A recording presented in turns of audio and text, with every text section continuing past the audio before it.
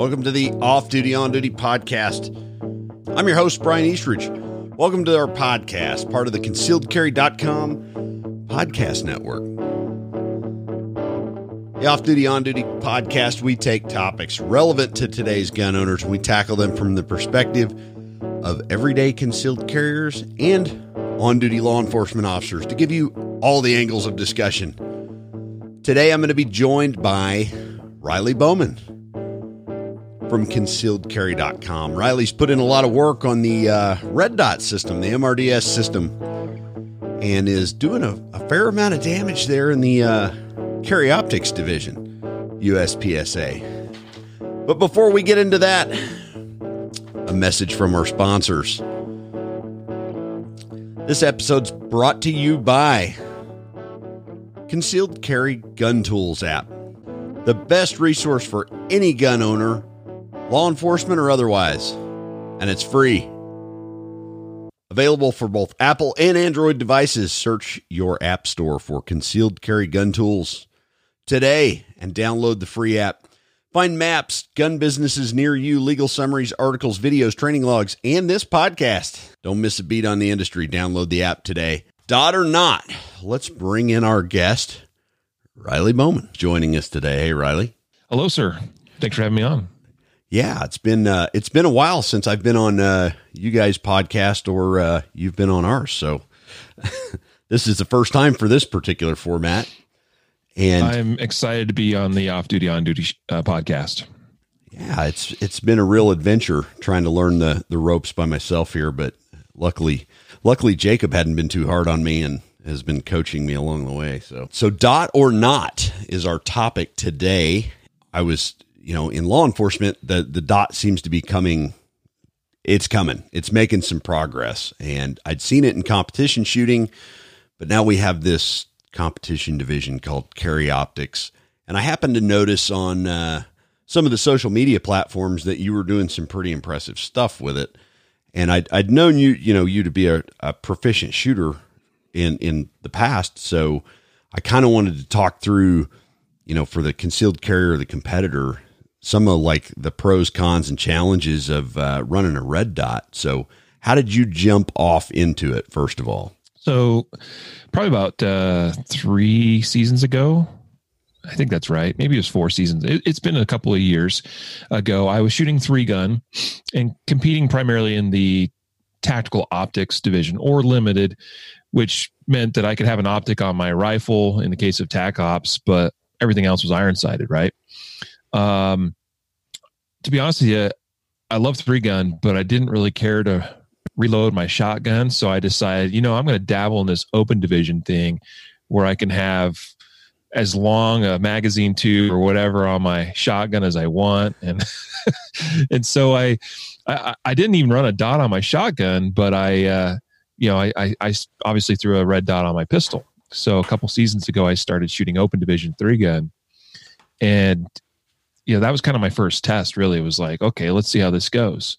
And my first time running a red dot, like legitimately on a pistol, was actually in a match. So that's a bold move. And it went fine. The thing there is that I think I already had pretty solid fundamentals and a pretty good foundation as far as, presenting my gun to the target and that being all consistent and stuff. So I didn't have any bad habits really to overcome moving over to the dot. But I dabbled in shooting the red dot competitively only for a couple of seasons. And then last year, sometime probably early last year, I started messing around with it more from a defensive or from a carry gun perspective. And at the beginning or close to the beginning of this year is when I moved over full time to my carry guns, all that, or everything that I have pretty much these days has a red dot on it. That, again, bold move, showing up to a match and being that the first time. That's bold, man. It was kind of interesting, because it was that instantaneous like shift in my focus, like in that I had spent some time shooting red dots from time to time on pistols, but hadn't like really dived in. And so I go to the match and I'm like, oh, just see how this goes. And you know what? The beep would go off. I'd draw my gun. There would be the dot on the target and send the shot. Move to the next target. Dot on target. Send the shot. And it's like, well, this isn't so bad. Well, so what did you like seek out any other training beforehand or since then? Like, there seems to be this ever budding field of instructors coming up that are teaching dot related classes. Did you dive off into any of that? I didn't take a red dot specific course until June of this year, where I traveled out to Iowa and took Scott Jedlinski's red dot pistol course, 2-day course. That's the first time I took a class with, where that was the focus. And I had shot in a couple other training courses with the red dot, but that's in fact, to this point, that's still my only red dot course that I've taken. And I definitely got a lot out of it. I'll tell you, Scott's a phenomenal instructor and his approach is top notch. But I mean, really, it was just, for me, it was just playing with it, just experimenting, just practicing, figuring a lot of these things out on my own. But there was already a pretty good foundation of skills, prior to me making that move over. Jedlinski, I know he's been the torch carrying guy for red dots on the concealed carry defensive pistol. And I haven't been to one of his classes. I've had to miss them because of scheduling and some other stuff. And I kind of discovered when I was experimenting with the red dot, I took at it from the complete police perspective.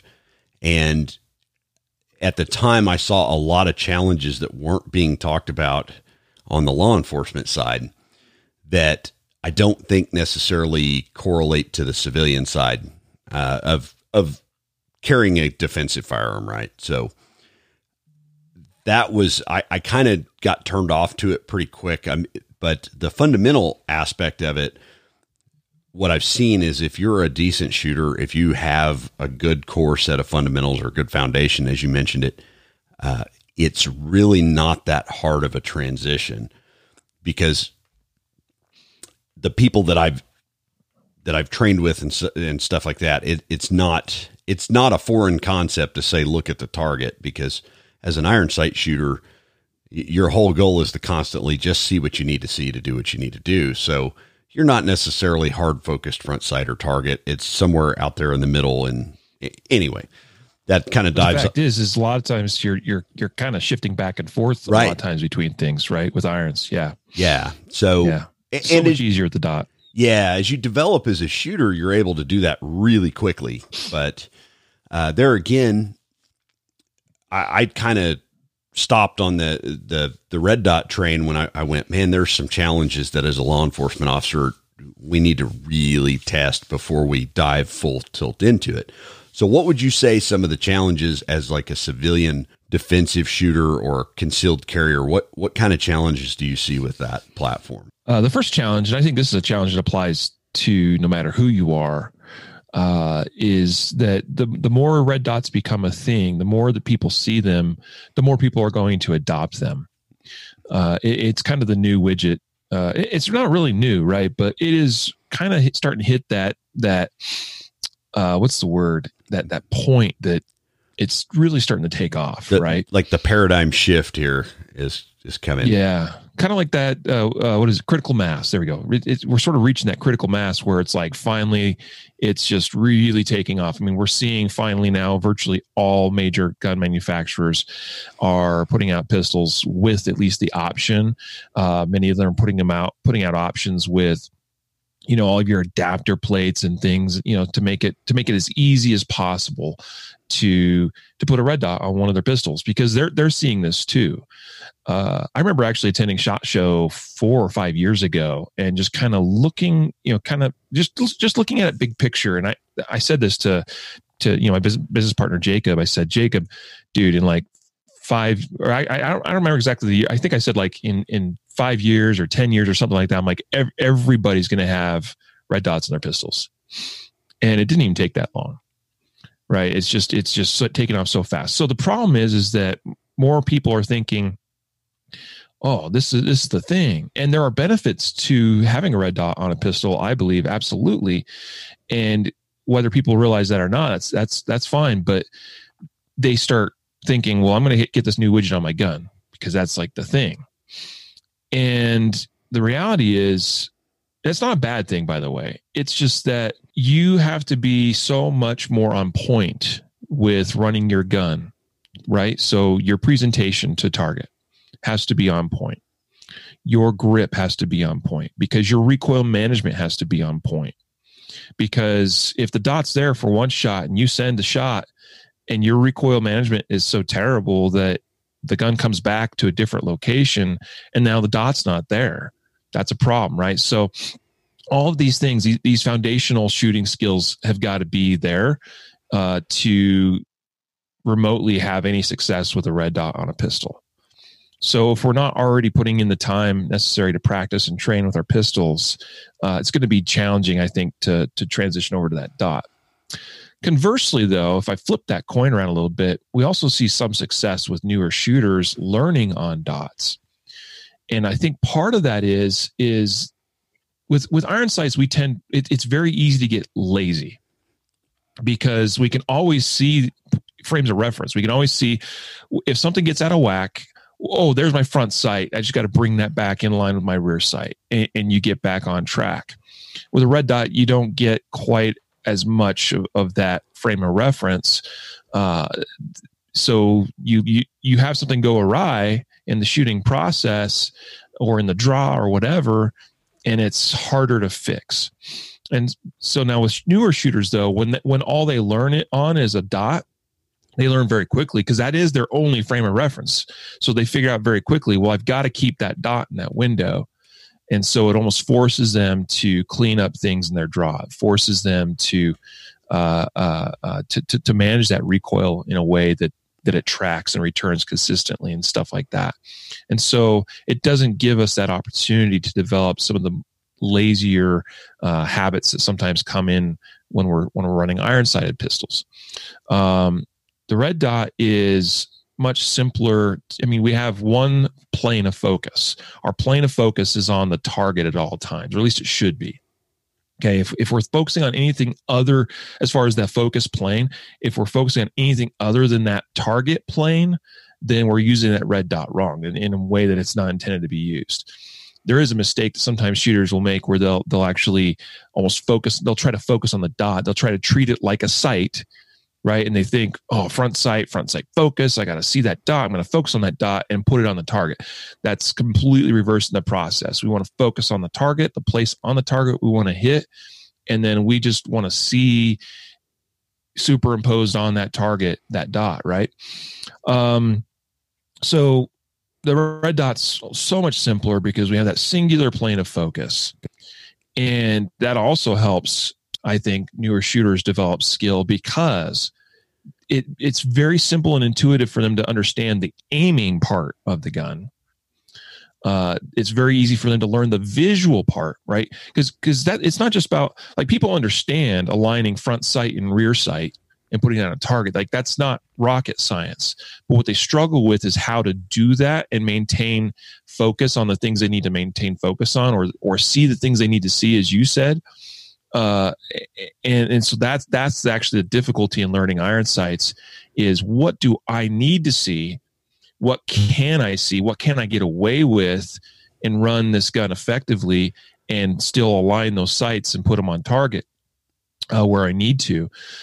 So with a newer shooter, instead of them having to sit there and try to figure out what they need to see, at the same time they're trying to learn things like grip, trigger, recoil, all that stuff, the red dot shooter has the advantage of see target, see dot on target, and then their focus, their attention is drawn more to those other skills where they maybe are trying to grow, such as their grip and their trigger management skills. Right. So, and then I find it's really simple to transfer them over to iron sights because it's, we don't ever say that, people, there are a lot of times we'll get in kind of this conversation of, well, you need to learn on irons first, because irons, like that's the default, that's the fallback, that's always what we got to use. But I'm not saying that at all if we end up using or learning on a red dot, but it actually simplifies the learning process, and moving somebody over to irons is easier than it would have been otherwise. So yeah. Sorry, I kind of started going off there. No, man, that's all good information. And I completely agree with you. And I take that from the perspective of, it was much easier in the Nintendo generation to teach a kid right off the block, as we used to say in the Army, right off the block. And we would, strap an Aimpoint M68 on their rifle, and to get them to understand, just put the dot on it and pull the trigger. It's not rocket science. There's no, well, we need to make sure this front sight post is centered in the rear peep sight and natural point of aim. We didn't have to, it shortened that curve. And then when we would put them on irons, like exclusively on irons, the transition wasn't that difficult, because they're now looking through that iron sight, much like they did the red dot. So the hiccup I saw immediately with pistols, and again, this is kind of from that law enforcement perspective, is it seemed like everything was, up until just really this year, everything was kind of a compromise. Do I get a dovetail sight adapter and put the thing, a foot over the plane of the bore, and all these different challenges that came along. And I think the industry is addressing those. Now, as far as the shooters, what I found is a brand new shooter, getting them introduced to that concept is not difficult. An experienced shooter, somebody that, I'm talking about the guy that goes out and shoots 99, 100 on the test with iron sights every time, from the draw, from concealment. They have that consistent base of performance. Those kind of, it's not that big of a transition. The ones that I find that I struggle with are the people that are in the middle. They don't have solid fundamentals with irons, and then they compound the problem with a dot. And for me, it's been, there's been 5 or 6 classes I've done where I've had people show up with a red dot mounted pistol, and I end up, by the end of the course, they're going to their car and grabbing an iron sighted gun, because we're shooting at a relatively close distance on a small target. And then once they get that concept mastered, inevitably when we do our final exercises, they'll go back and grab the red dot pistol, and all of a sudden it's like, oh, I get it now. But it always seems to be those kind of intermediate level, like not novice, but not quite expert level skilled pistol shooters, So that's been as a trainer, that's been my challenge, is trying to communicate to them, hey, that's not really going to serve you a huge benefit right here when we're shooting 3 to 5 yards at really small targets, to get you in the frame of mind to see what you need to see. It just seems to complicate those things until we build those strong fundamentals of presentation, grip, trigger management, things like that. And then once we get that, we put them back on the red dot gun, and bam, they're right in it. But the people that start out that are novices, it's like they immediately take to it. So that's just been an interesting observation that I've had just from teaching. Yep. So, well, it kind of goes back to like what I was touching on, that the more intermediate or developing shooter, they have just enough experience on the gun to have developed some, they have some skill, but they maybe have some bad habits, or they haven't quite refined some of the things that need to be refined. The big thing being the draw, the presentation, consistently getting that gun on target in the same place every time. So yeah, that I agree with you again, that the experienced shooter probably has the fundamentals where, they're consistent enough that they're not going to have much trouble making the transition over. It is that developing shooter. And that goes back to pretty much where I was at. There's definitely some ways we can shortcut that process, I think, even with a dot on the gun. Such as, Scott Jezelinski teaches this. And this is one of the things I took from his class that I thought was just honestly, it changed it changed my opinion about what I had been teaching for a good number of years, which was, on the draw, you get your gun to where your hands meet up, right? Kind of in front of the sternum, high center chest kind of area. And from there, my goal was typically to have that gun already oriented at target. And then we're just going straight out, right?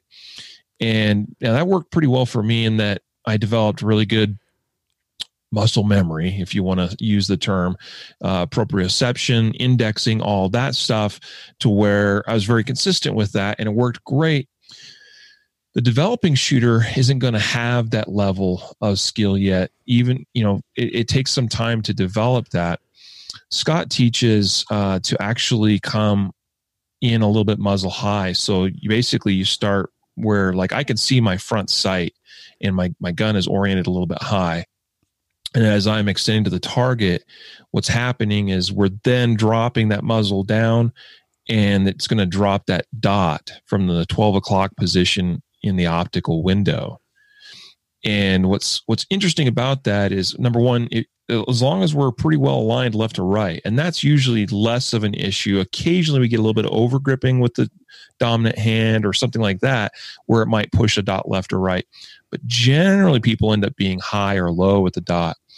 And you can't miss that dot dropping from 12 o'clock if that's the way you do it. So you come in a little bit high and then it drops. Vision wise, this actually works really well, because the thing you get used to seeing in recoil when you're shooting a dot is you see the dot jump up and then come back down in that kind of that 12 o'clock fashion. Maybe it's a little bit diagonal one way or another. That's not necessarily a bad thing. I mean, ideally it's straight up and down. Mine actually has a little bit of a diagonal. It's about like 12:30 or that sort of thing. It's a little bit diagonal, and that's probably because I'm probably actually over gripping a little bit with my support hand, but it works for me. As long as you can track it, it doesn't really matter. And so you get used to seeing that dot drop from 12. And essentially on my presentation, if the dot's not there, then I know how to fix it. And it's just a little bit increased pinky pressure, because that increased pinky pressure on the base of the gun is going to drop that dot into the window every time.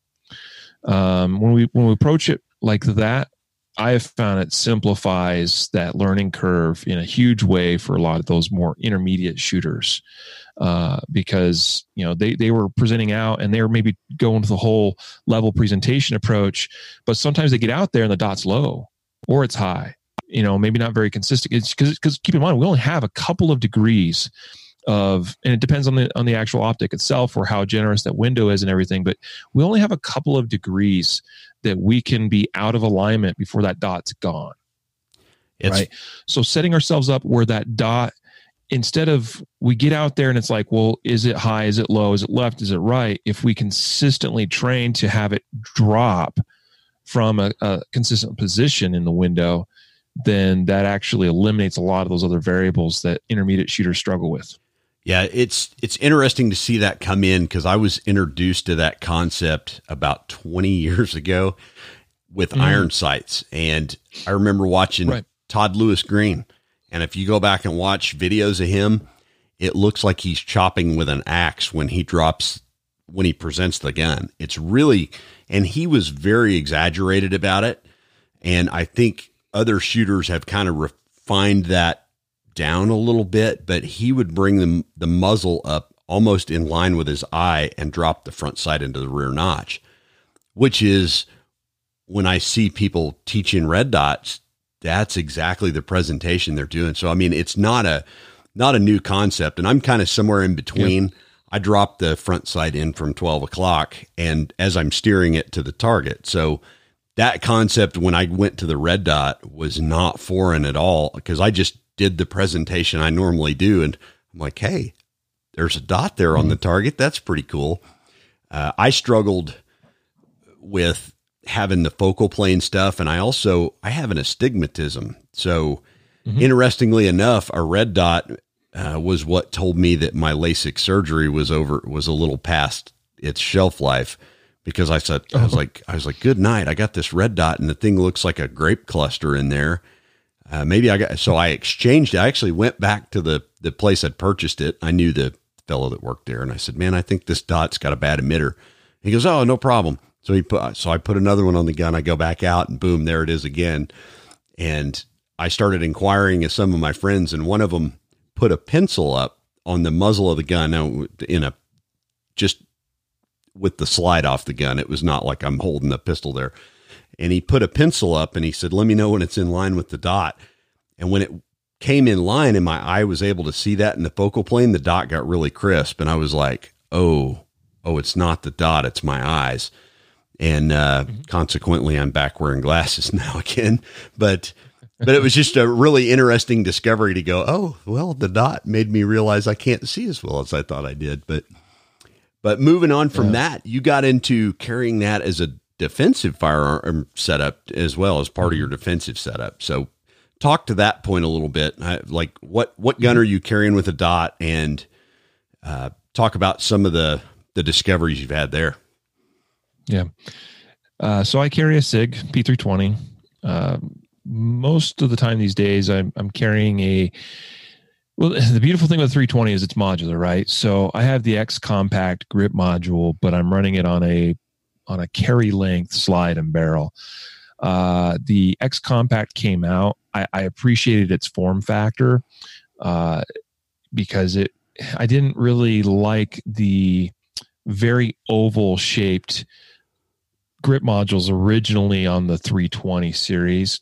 I like having something a little blockier, particularly with parallel sides on the grip, because I find that it helps me actually point the gun, right? Because you can tell just by feeling the gun in your hand that's straight. When it's oval, it's like, well, it's somewhere around here because it's a rounder grip. So the X series grips came out a couple years back, and they're great. That's actually what I run on I run a standard P360 or P320 X5 Legion with its typical grip module. But the X Compact came out, and I really appreciated it because it's a little bit more trim, which for concealment works great. It fits in my hand really well. I'm not a huge talker about gun fit and stuff like that, as far as like, well, this feels better in my hand, that kind of thing, because I can pretty much shoot whatever you put in my hands, but it does feel good. So that's a secondary benefit. So anyway, then I put the carry length slide and barrel on it because a little bit longer barrel, a little bit more velocity, and I just think it looks better. But anyway, I mounted a Romeo 1 red dot on it, which granted isn't the most robustly built red dot in the world. Mine has the steel shroud on it, which takes away a lot of the concerns about banging the thing around, smashing the glass, that kind of thing. Electronically, internally, it's been very solid for me. I've got a couple of these and have run many, many thousands of rounds through them. Eventually, I imagine I'll probably move over to more of an RMR or a Hollow Sun, which also has been, performing very well for folks as well. But right now, that's what I'm running. It's running great. Obviously, with a defensive gun, we do need to have a secondary form of aiming the gun, iron sights. We need to have backup iron sights. Everyone recognizes the fact that, yes, the red dot can stop working at any time. Yes, the batteries can die, although that's usually less of a concern than people make of it, because usually you recognize when the batteries start dying. I run my dot consistently on about setting 8 or 9, I think it is, out of 11 settings that it has. So like 2 or 3 clicks below its brightest setting. And there'll be a day that I look at it and go, that's a little dimmer. Time to change the battery. It doesn't go out right away, right? And it's still usable for a few days or maybe even a few weeks while it's, kind of in that deteriorating battery condition. So backup irons. What I train is that the default should be that even in cases where when I present the gun out, if the dot's not there, particularly with where I'm at skill-wise, if the dot's not there, then I have to assume there's something wrong with the dot. And so I immediately go looking for my front sight. That's what I look for first. Because if I can bring that front sight, and it should already be pretty much there, right? But if I can bring that front sight into that optic window, maybe I did get a little bit off or out of kilter, on my presentation. All of a sudden, wow, dot reappears. Oh, okay, cool. It wasn't the optic. I just sucked for whatever reason in drawing my gun in presenting this time. But if the dot for whatever reason stopped working, we're going to go and find that front sight, bring it into the window, bring it into our rear sight, our backup rear, and we're good to go. We run it just as we've always run our irons. So we want to have some sort of backup sighting system. That's actually one of the benefits of running a red dot on a pistol. Is in the case of iron sighted guns, you have one system. Do iron sights fail? Yes, they do. I've seen it happen numerous times. I've seen front sights fly off guns. I've seen rear sights drift out of their dovetails. I've seen sights actually break, just for whatever reason. So it happens. And in the case of a red dot, you have a primary, which is your dot, and a secondary sighting system. In the case of irons, you have a primary sighting system, no secondary, other than indexing off the slide. But you can even do that with a dot on the gun too, where we can, just try to line up that slide as best we can on a target and use that. Never ideal though. So other things, defensive minded. Obviously it's going to change sometimes for a lot of you guys, the holster you carry that gun in, because a lot of holsters aren't designed with red dots in mind. It's becoming more and more a thing. I haven't had too much of an issue with that. I've been using things like Filster holsters, also ones I built myself, but right now I'm carrying in a Filster, and John Hauptman over there at Filster has been doing a great job for years designing really great quality holsters that accommodate for things like red dots already. So, but that's just something to be aware of. You might be thinking, cool, I'm going to put a dot on my gun, and you're not thinking about you're not looking at the cut of the holster, how it fits around your gun, and going, oh, wait, there's material here where that dot's going to go. So certainly you might take a Dremel to it or something and make a modification yourself, or you might go and buy something that's purpose built for red dot pistols in mind. Other things, I mean, obviously we always have to be concerned about if there's something that's going to stop working with the red dot, or something that's going to occlude that red dot from working. Meaning things like, let's break those down really quick. Sometimes people are concerned about getting rain or water on the dot. I've shot with mine in downpours and didn't have any problem. Now, occasionally you get little weird refractions here and there, but I could still tell where my dot is. Okay. So downpouring rain hasn't really been an issue. And the thing is even if you get some weird refraction, as long as you tell where that dot is, you send the next shot, that slide cycles and shakes all that water off. As long as that gun's running, you usually don't have any problem at all either. What about mud? I don't know about you, but I carry in a civilian concealed carry context, and I'm not like wrestling around in the mud very often. So I haven't had that be an issue. Might be more of an issue in the law enforcement side of things. Brian, you understand that. Right. You end up getting down in the dirt, the rocks or something, trying to make an arrest. That's where there's some really great equipment options out there, particularly for the more serious professional users in mind. Holsters, even from like Safari Land, with protective covers over those optics and things like that, which should help with that kind of stuff. But let's just imagine that the inevitable occurs. We get something that occludes that window, or for whatever reason, the window and the optic does break, gets shattered somehow. We gotta try to go to our backup irons. And if we can't see those, well, then it wouldn't be a whole lot different than if we had an iron sight failure on a gun, and we'll have to go to other sighting means. There's techniques for, some guys will actually draw a white line across the top of their optic, and that'll give you a little bit of an aiming reference, so you can actually, because if you see too much of that line, you're oriented high. If you don't see the line, then you're obviously oriented low. So you can, with some practice, you can learn how to use that optical window, bracket it on the target, and use that line reference as an aiming option. So, and that can actually work pretty well out to distances of even 10 yards. Beyond that, yeah, probably not recommended. But and then things too, up close. A lot of encounters are in fact up close, but just bracketing the optic window on a target, 3, 5, 7 yards. We're usually close enough that if that optic window, if we bracketed our hit zone in that window, it's we're usually going to get pretty decent hits. Right. And a lot of times on really close targets, Brian, especially a target I'm drawing to quickly, I won't even use the dot to aim. I'm actually just looking for the optic, and I'm putting the optic, we're talking 3, 4, 5 yards on an A zone or something. That optic window is still within the A zone of the target. So optic window on A zone, hit the trigger. And by the time I get to my second shot, third shot, whatever, that dot's already appeared, and I'm starting to see it and I'm tracking it, even if I wasn't necessarily looking for it in the first shot or two. So there's a lot of different ways we can use optics on pistols. It's not binary. Okay.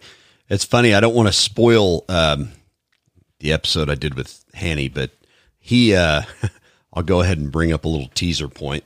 He brought up target value, and this was an argument that I had heard, and I had never heard a really good counterpoint to.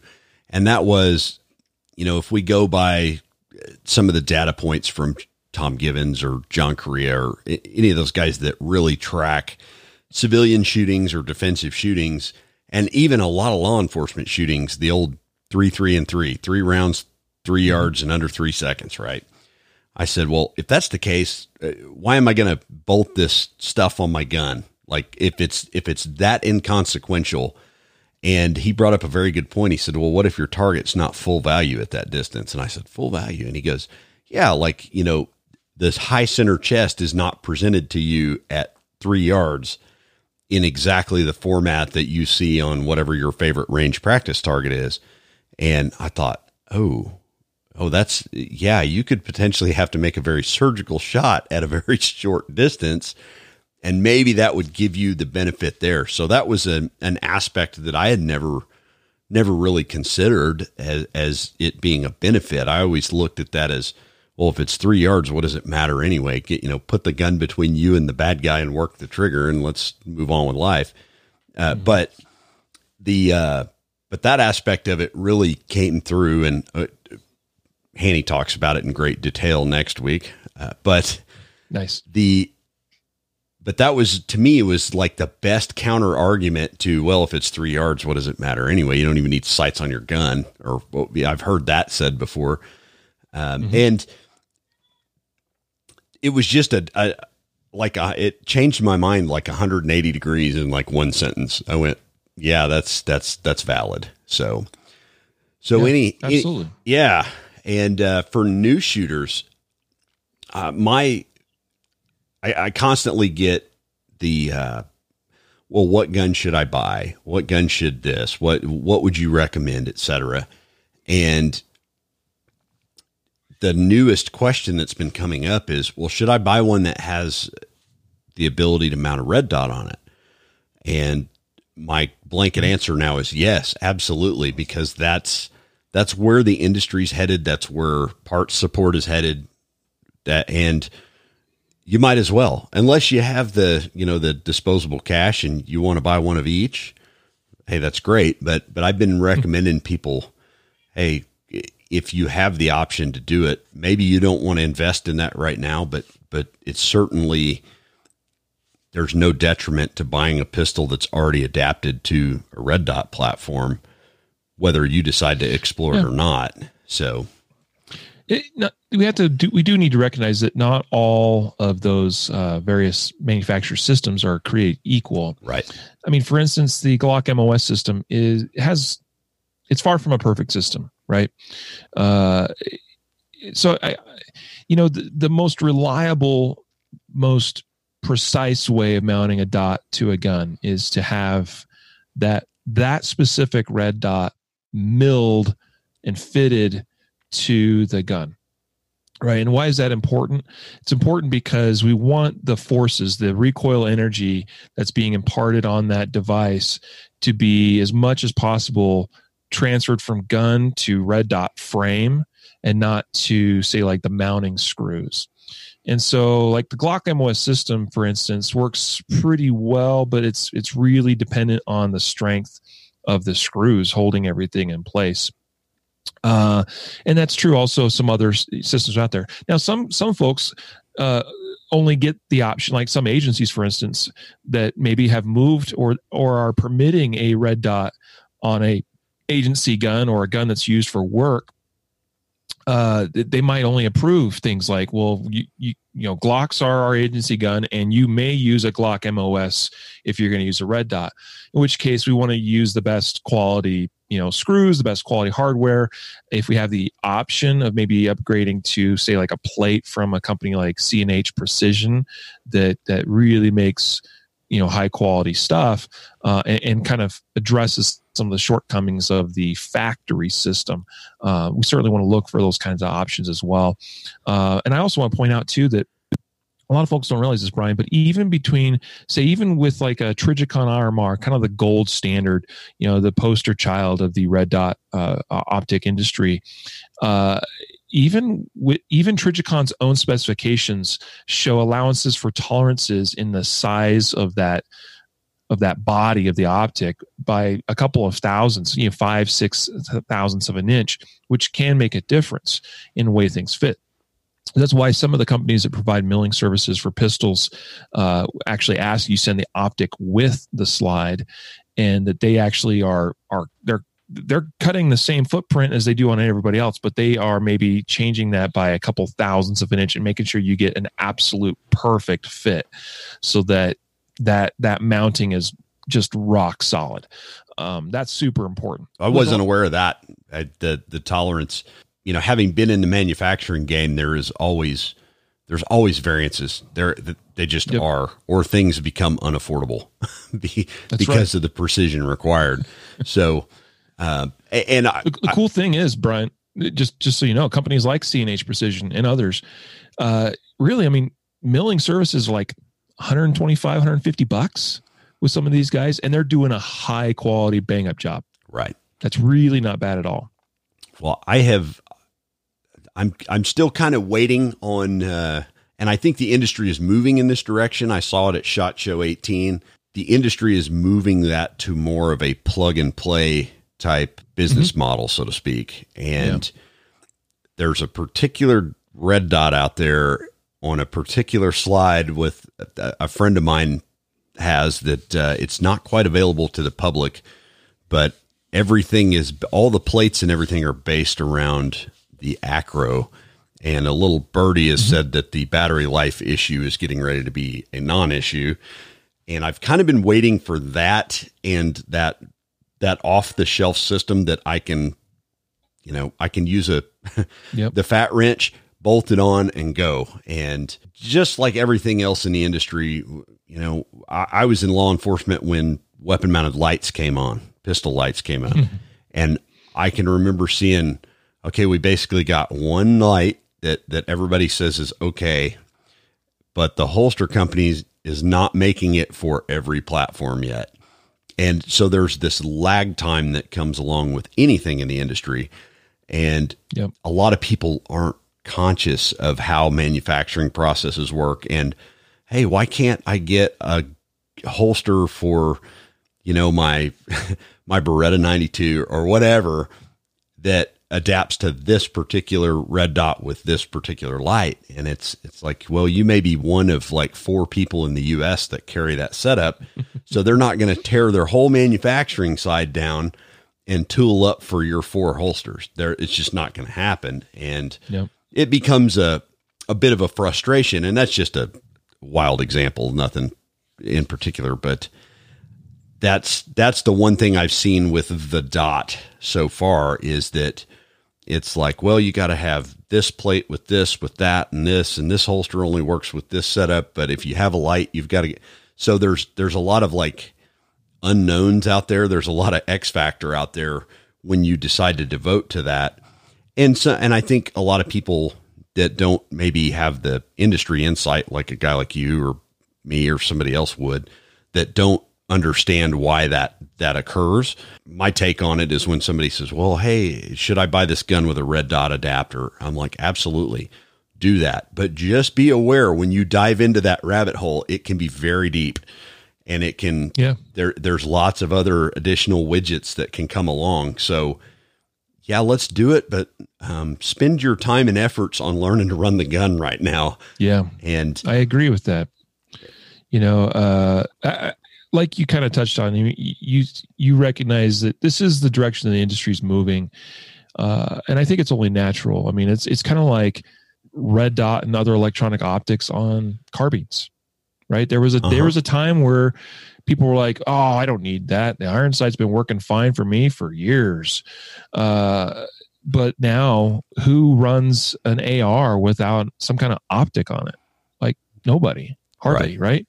You find a couple of oddballs out there that still, prefer to run their irons for whatever reason, but pretty much everybody puts an optic, particularly a red dot, on, or an electronically lit, like say even like a lot of your low power variable optics out there. A lot of those have illuminate reticles, or I love the Vortex optics, 1-6, 1-8, the 1-10 power now, that have the little red dot in the center of the crosshairs. You kind of get the best of both worlds of speed and also precision when you need it. So I see this evolution in our handguns being, it just is only natural that eventually we're going to get to a point. It's not that iron sights are going to go away, and I don't think we'll ever probably swing so far to that side like we probably have with our carbines, just because I think there'll always be a certain crowd that will continue to use iron sights, and there's nothing wrong with that.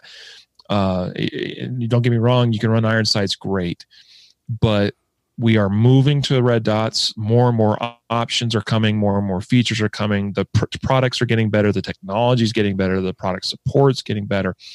As you've noted, so many more agencies are jumping on board. It is the future, right? But it is added gear cost. It is, no matter which way you slice and dice it. It's getting more affordable all the time. But, it's like, well, spend money on ammo and training and go learn how to run my gun, or put a red dot on it. Well, that's a decision everybody's got to make for themselves. No matter what, though, at the end of the day, we all need to be proficient with our guns. If we carry a gun for personal defense, if we carry a gun for work, we have, it's incumbent upon ourselves. It's our responsibility and duty to be proficient with that gun. So do what it takes. I think that's a great final thought.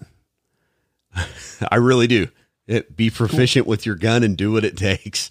So whether you're running a red dot, irons, whatever it is, be proficient is always number one.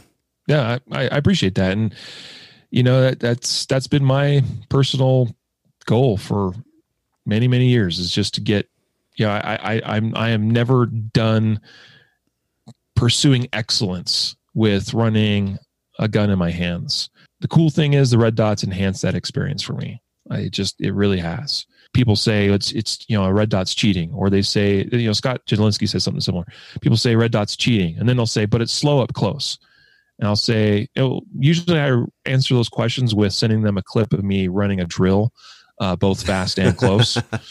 No, it can be both. It's not a binary choice. But whatever we choose, whatever we run, we need to be proficient with. There's ways of doing it. So absolutely. And thanks for having me on your show today. Well, thanks, Riley. And we'll look forward to talking to you soon. All right. So thanks again to my brother from Colorado, Riley Bowman. This has been Dot or Not. Is the dot for you? Thanks for tuning in. As always, again, this episode was brought to you by the Concealed Carry Gun Tools app, the best resource for any gun owner, law enforcement or otherwise, and it's free. Download it today, Concealed Carry Gun Tools app. I have it on my phone. It's been an excellent resource.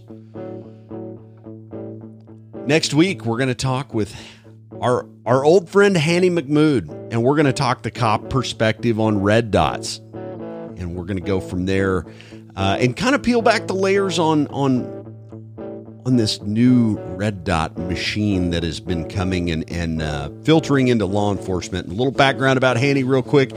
He actually teaches instructors and students on how to run red dots. So should be a really good conversation. I'm sure it'll be lengthy. Again, thanks to concealedcarry.com, and we will talk to you next week. The Off Duty On Duty podcast is a production of Eastridge Training and Consulting, LLC. Eastridge Training and Consulting, LLC presents the following content for educational purposes only. Always take proper precautions, follow all firearms safety rules, consult with a competent firearms instructor, and have trained medical staff on hand when operating live firearms. Legal content, commentary, or explanations do not constitute legal advice. We are not attorneys and recommend always consulting with competent legal counsel when researching or seeking to understand laws and legal application. Eastridge Training and Consulting, LLC, its participants, partners, and affiliates are not liable for any action taken based on the content of this shared podcast.